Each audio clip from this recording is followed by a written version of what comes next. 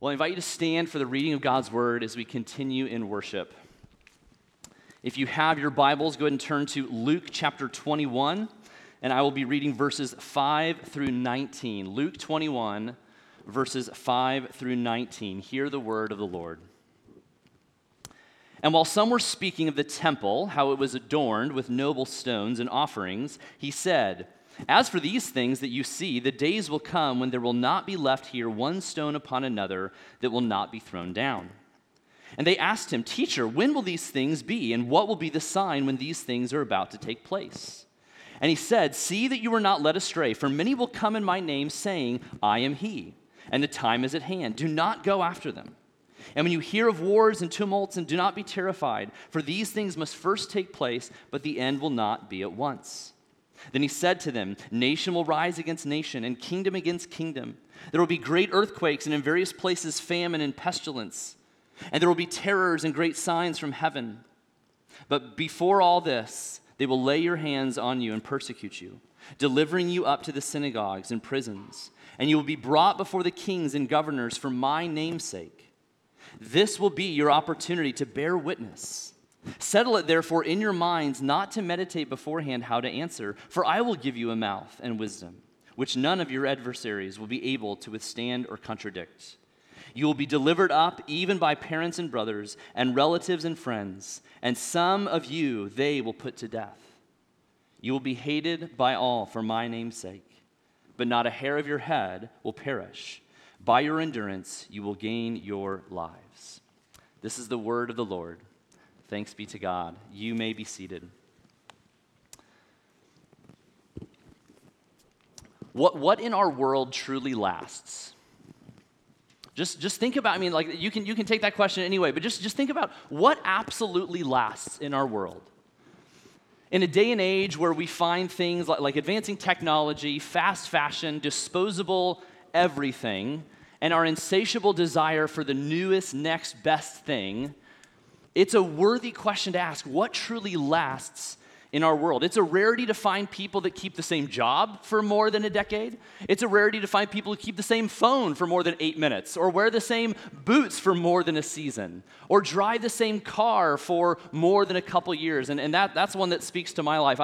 I have owned an embarrassingly large number of cars throughout my life, and it's not because I'm wealthy, it's because I have had terrible luck purchasing cars. In fact, one car I owned recently, it was probably in the last 8 or 9 years, it was a car that routinely overheated.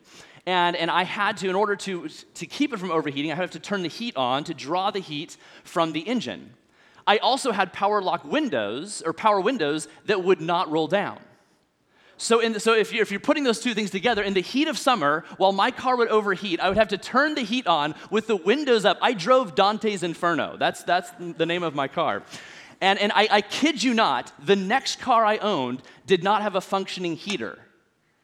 I would go through winter without heat. These were my two cars that I owned as a grown man and an adult. I have terrible luck with cars. I should just buy mopeds from here on out. I think that would be much wiser. But as we think about it, cars, jobs, things we own, what truly lasts in this world? It is nowhere written that the United States of America, the European Union, the free market, democracy itself, nowhere is it written that these things will last forever. For there's only one kingdom that lasts until the end. And this is the one idea I want us to remember from Jesus' words in Luke 21. Only one kingdom lasts until the end. You see, throughout Luke's gospel, Jesus has been proclaiming the good news of the kingdom that is now and is yet to come, that is now and will be forever. And his kingdom is not simply one of many. It is not simply a mighty kingdom. It is the only kingdom that lasts until the end.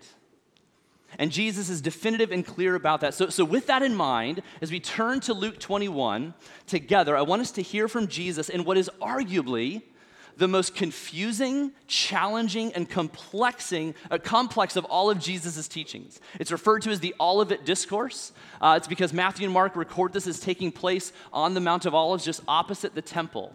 And it is a confusing text, to say the least. And one of the particular challenges is that Jesus, as he is speaking both about the impending destruction of the Jerusalem temple that we know from history took place in 70 AD under the Roman general Titus. But then Jesus, in the same breath, is also speaking about the end times, things that have not yet happened even in our day.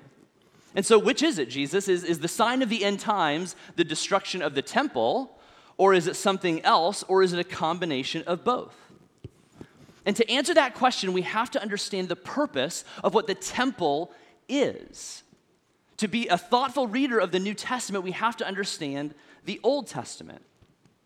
Now, Luke records for us in verse 5 that there were some who were admiring the beauty and the opulence of the Jerusalem temple. And this is not without exaggeration. It truly was a remarkable sight to behold. This is an artist's rendition of what the temple in Jesus' day would have looked like. It was a sight to behold. This is the reconstruction of the temple built under King Herod, and it was indeed a stunning structure. In fact, the ancient historian Josephus, in writing of the Jerusalem temple, described it with these words: "The exterior of the building wanted nothing that could astound either mind or eye. For being covered on all sides with massive plates of gold, the sun was no sooner up than it radiated so fiery a flash that persons straining to look at it were compelled to avert their eyes as from the solar rays." It's almost like it has the glory of the sun. "To approaching strangers, it appeared from a distance like a snow-clad mountain, for all that was not overlaid with gold was of purest white." The glorious temple, which represented God's presence with his people and was very precious to the nation of Israel, it is this temple that Jesus says is going to be destroyed. Look with me at verse 6. So after the surrounding crowd is talking about how beautiful and opulent the temple is, Jesus says these words: "As for these things that you see, the days will come when there will not be left here one stone upon another that will not be thrown down." Which is, I just find in this moment, it seems like Jesus is being this Debbie Downer. People are like, "Man, the temple is beautiful." It's like, "Yeah, it's pretty nice. It's going to burn." It's just like, it would be as if my child, one of my children, opening a present on their birthday, they're like, "Oh my goodness, they're so excited." And then I respond by saying, "It's just going to end up in our garage sale next year." Which is probably true, but you just don't say those things out loud. That's kind of what Jesus is doing. He's kind of this Debbie Downer in this moment. But in Jesus bringing their attention to the impending destruction of the temple, he's actually saying something more definitive and powerful about his kingdom. As great and as beautiful and as powerful as the temple is and what it portrays, the kingdom of Jesus is far greater. As great as the temple is, it will not be standing in the end, in the form and shape that they see it in this moment. But the question is, so wasn't the temple God's idea? Why is Jesus seeming to be so cavalier about this? And yes, that's true, the temple was God's idea, but keep in mind, the temple was meant to be a representation, a foreshadowing of the fullness of the presence of God with his people that is made manifest in the person of Jesus and in the people of Jesus.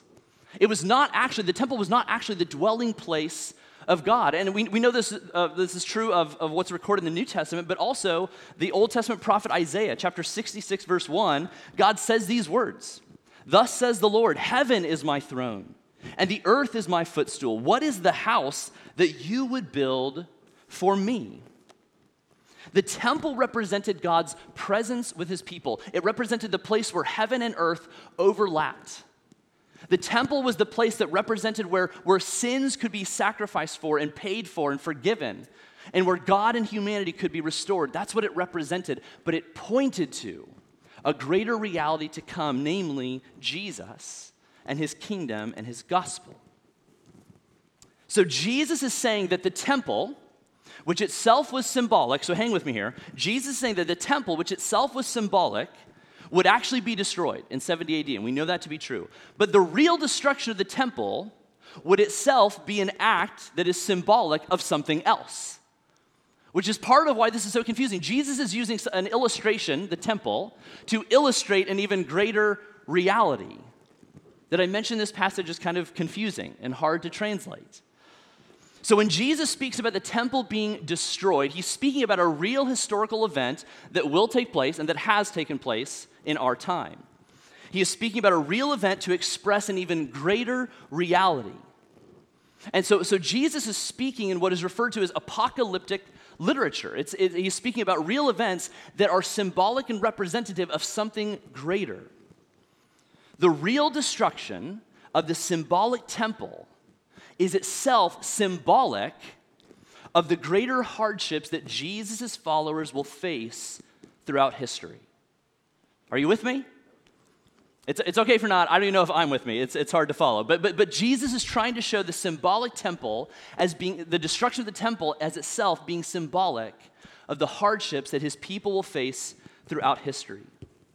Jesus is saying that if you think the destruction of the temple is bad news, then you need to be prepared for the trials, the challenges, the persecutions that my people will face, the cost you will endure as citizens of my kingdom on this earth. And this point is reiterated by Jesus in what he says in verses 10 through 19. He describes wars and natural disasters, persecutions of all kinds. And he sums it all up in verses 17 and 19. Let me go back to Luke 21. Verses 17 and 19. You, referring to his followers, both in that moment and throughout time, you will be hated by all for my name's sake. But not a hair of your head will perish. By your endurance, you will gain your lives. It's almost like Jesus is asking his disciples a question in this Olivet discourse. It's like, if the temple were destroyed, will you still trust me? If this symbol of your historic faith is gone, will you still trust in my kingdom? If sickness, famine, and war come upon you, will you still trust me? If you are persecuted, imprisoned, put to death even, hated by everyone around you, will you still trust me? The kingdom of comfort and security will not stand in the end. Only Jesus' kingdom will. The kingdom of national, political, and military power will not stand in the end. Only Jesus' kingdom will. The kingdom of prosperity and economic security will not stand, but Jesus' kingdom will. There is only one kingdom that lasts until the end. And Jesus is saying it is his kingdom. And he is showing us what life looks like in this kingdom that lasts. And this is where I want to bring our attention. I want to share some things that I think Jesus is saying in describing how life lived in the kingdom that lasts, what this life looks like. And the first thing I want to bring our attention to is this, that life lived in the kingdom that lasts, that's a lot of L words, anticipates hardships with hope. It anticipates hardships with hope. Hardships await everyone in life. There's no question about that. We all recognize no one goes through life unscathed. As the great Hamilton song, the musical, not the hedgehog, the song Wait For It proclaims, death doesn't discriminate between the sinners and the saints. It takes and it takes and it takes. We all know that we face hardship, pain, sorrow, and loss in life. But life in the kingdom of Jesus that lasts equips us to anticipate and endure hardships with a hope that cannot be found apart from Jesus. And this hope does not change the intensity or the frequency of hardships in our life or pain in our life, but it does reframe hardships and pain in our life. By fixing our eyes upon Jesus, the one who is our hope, we are able to anticipate hardships with hope, which is why Jesus says this to his disciples in verse 28. Now, when these things begin to take place, straighten up and raise your heads, because your redemption is drawing near. Hardships, trials, and persecutions will come, and for those who are in Christ, unique hardships will come precisely because that we are associated with Jesus in a world that can and often is hostile to his kingdom. But it is in these moments that we are to straighten up, to lift our heads, to fix our eyes upon Jesus, who is our redemption and who is drawing near. Biblical hope is not about wishing for fewer hardships in life, but it is about enduring any hardship, knowing that there is only one kingdom that lasts until the end. I want to say that again. Biblical hope is not about wishing for fewer hardships in life. It is about enduring any hardship, knowing that only one kingdom lasts until the end. And there are many examples that we could draw from throughout church history for inspiration, for a foundation of what it means to have hope in the midst of hardship. And I believe that one great and prime example that we should not overlook is the historic black church. In fact, the great scholar Howard Thurman, in a lecture he gave at Harvard University in 1947, he was giving a lecture on the impact, the history, and the theology of the great Negro spirituals. These were the songs that many enslaved brothers and sisters of ours in the faith would sing and form their theology that was centered around the hope of the kingdom that was to come. And Thurman said this: "The facts make clear that this sung faith did serve to deepen the capacity of endurance and the absorption of suffering." That is a great phrase. It taught a people how to ride high in life, to look squarely in the face those facts that argue most dramatically against all hope, and to use those facts as raw material out of which they fashioned a hope that the environment, with all its cruelty, could not crush. That is a perseverance and an endurance and an ability to face hardship with hope that we should learn from and emulate. Thurman went on to argue that it was the great hope of the final judgment and the hope of the new heavens and the new earth, of the resurrection of Jesus, that empowered enslaved black Christians to endure the atrocities and the evils and injustices committed against them through slavery. Their hope in the kingdom of Jesus, which was greater than the kingdom of their white slave owners, assured them that they would overcome and that no perpetrator would get away with any injustice or oppression. Their hope was that Jesus, our great king and judge, would set the world to rights, and that was a hope that no amount of hardship or injustice could drown out. And so, as a side note to that, yes, the evils of race-based slavery, of segregation in our nation, it should still cause us to grieve and to lament, to be mindful and aware, especially knowing that much of it was done by those who profess the name of Jesus. But the resilient hope in the kingdom of Jesus that lasts, embraced by our many black brothers and sisters who were themselves enslaved, should embolden us as we live in and long for Jesus' kingdom now. Life in the kingdom that lasts anticipates hope with hardships. But second, it also pays attention to attention. Now, what do I mean by that? This is actually a reference to Jesus' exhortation to his disciples in verse 34. Turn with me there, Luke 21, verse 34. "But watch yourselves, lest your hearts be weighed down with dissipation and drunkenness and the cares of this life, and that day come upon you suddenly like a trap." Now that phrase, "watch yourselves," it's a very unique phrase in the original Greek language. It's actually, the original Greek, it's the translation of the English phrase, "watch yourself." It's a Greek phrase that literally means hold your mind. Hold your mind. It's more than just paying attention. It is paying attention to what you pay attention to. That's the idea. It's this picture of kind of taking your mind out of yourself and observing it. Being able to observe yourself as outside of yourself, paying attention to what you pay attention to. Or think about it this way, it would be like observing yourself on surveillance footage in some way. I don't know if you've ever been on surveillance footage. I have, and I won't share more stories about that. But there's this weird experience of watching yourself on video.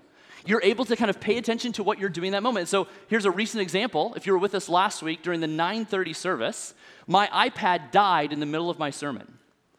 And it was during the live stream service, and I kind of panicked a little bit. And I was thinking, maybe I can kind of continue on, but I was freaking out. And I went back to watch the video of that to kind of see how I conducted myself. Because in my mind, it lasted like 15 minutes, and I freaked out and like fell down crying. That's what happened in my mind. But I was actually more calm and collective on the outside than I realized. But in that moment, as I turn to my notes and it's just dead, panic and fear kind of sets in. And I'm noticing as I'm paying attention to my emotions, panic and fear sets in because I felt very vulnerable and exposed in that moment. And I felt vulnerable and exposed because I was so concerned in that moment of what you all would think of me. And I didn't realize this in the moment, but it took time for me to pay attention to what I was paying attention to realize how concerned I was with your view and perception of me. You see, that's very different from me just paying attention to my iPad. Paying attention to my iPad helped me see some of the emotional things that were going on in my heart. Let me give another example. Think about if you're a person who is a little bit too tied to their phone. Have you ever asked yourself why? Why do I find myself distracted by my phone? Why do I find myself this natural proclivity to pull my phone out in times of boredom? Is it because I want to be distracted because the moment I'm in right now, I'm very unhappy? I just don't want to be in?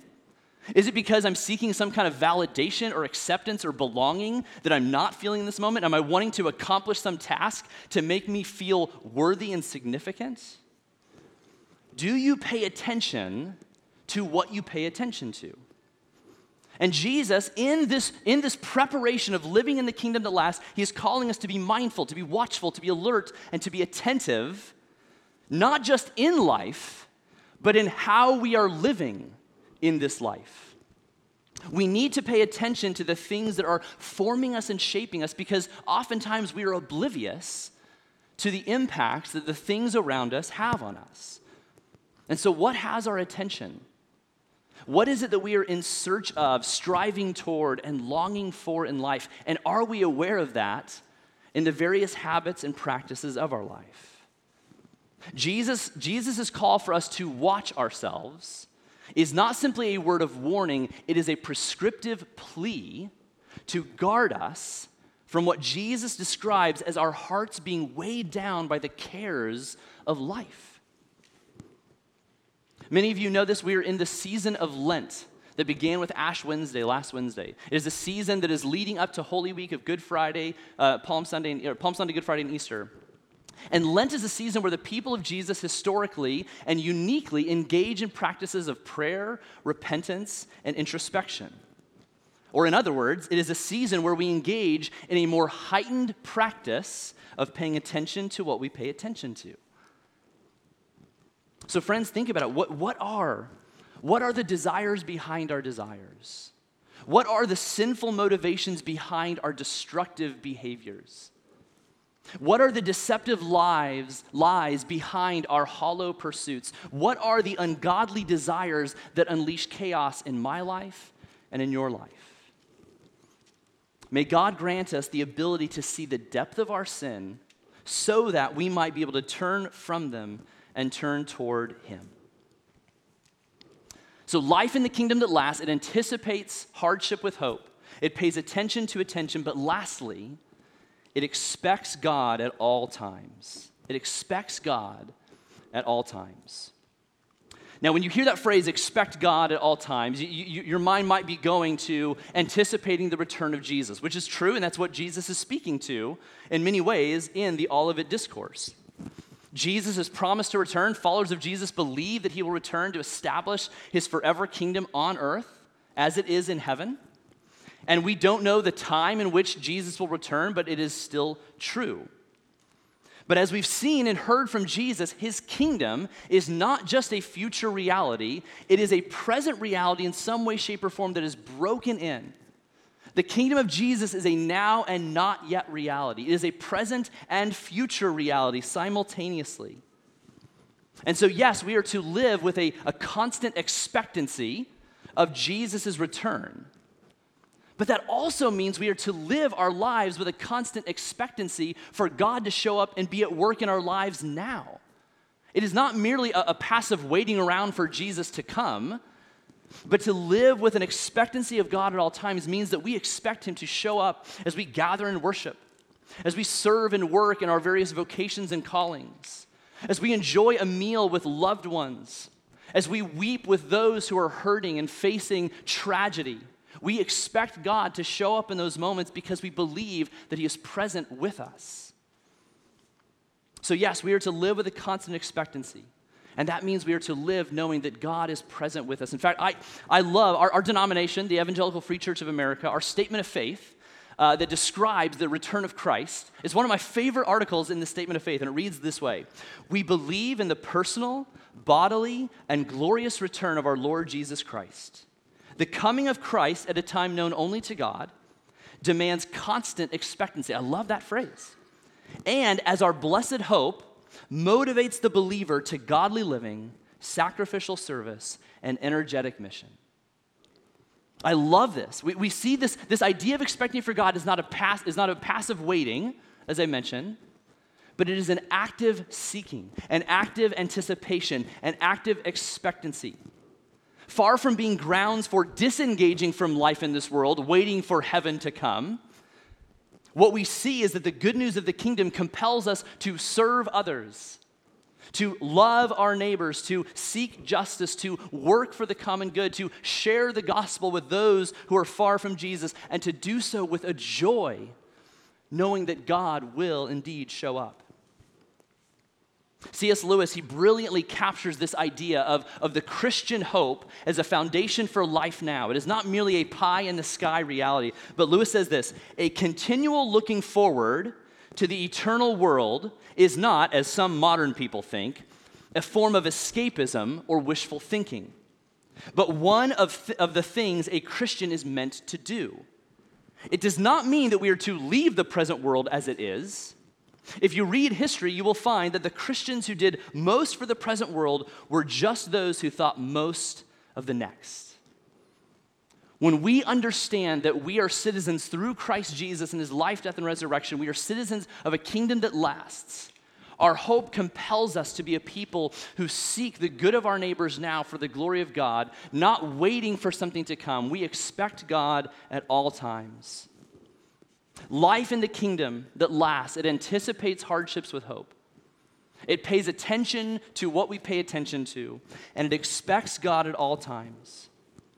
For there is only one kingdom that lasts until the end, and it is the kingdom of our Lord Jesus Christ. Amen? This is the only kingdom that lasts, the only one that endures. The kingdom of the one who faced the end of life by facing death and kept going. The one who secured and promised this forever kingdom through his blood on the cross. That this forever kingdom is so precious to the Lord Jesus and to our Father in heaven that he would give his Son to secure its promise for us. Jesus is declaring to us that although we will encounter hardships of many kinds, although we will face trials and temptations of many kinds, and although we are surrounded by kingdoms of many kinds, his is the kingdom and the power and the glory forever and ever. Amen? Jesus' kingdom is the only kingdom that lasts. And so, friends, the question is, what kingdom are we a part of? What kingdom have we entered, and what kingdom are we longing for? Let's pray. Father in heaven, we expect you to be present with us, for we know that you are. Lord, in some ways it is silly for us to pray, Lord, be with us, for you are with us. Lord Jesus, I pray that in this moment you would, by the power of your Spirit, grant us the ability to see the beauty, the majesty, the vastness of your kingdom that truly is the only one that lasts until the end. Lord, I pray that you would equip us to be a people who are able to anticipate all hardships with hope. Lord, I know that now, my brothers and sisters in this moment, there are many here who are facing or in the midst of these hardships. And I ask that you would grant them the ability through the hope of Jesus Christ and his forever kingdom to face these hardships. May we share in their burdens together. And may we collectively, as one people who have placed our hope in you, anticipate these hardships with hope. Lord, give us the ability to pay attention to the things we pay attention to. Help us to be mindful and aware of the way in which we have given ourselves to things lesser than you. And Lord, would we be a people who expect you to show up and to be at work in our lives in every place you have sent us? Yes, as the church gathered, but also as we scatter, would we expect you at all times and all places? And Lord, would you draw those who are far from you into the life of your kingdom now through the power of Jesus, whose life, death, and resurrection is our only hope in life and death. It is in his name and for his glory that we pray.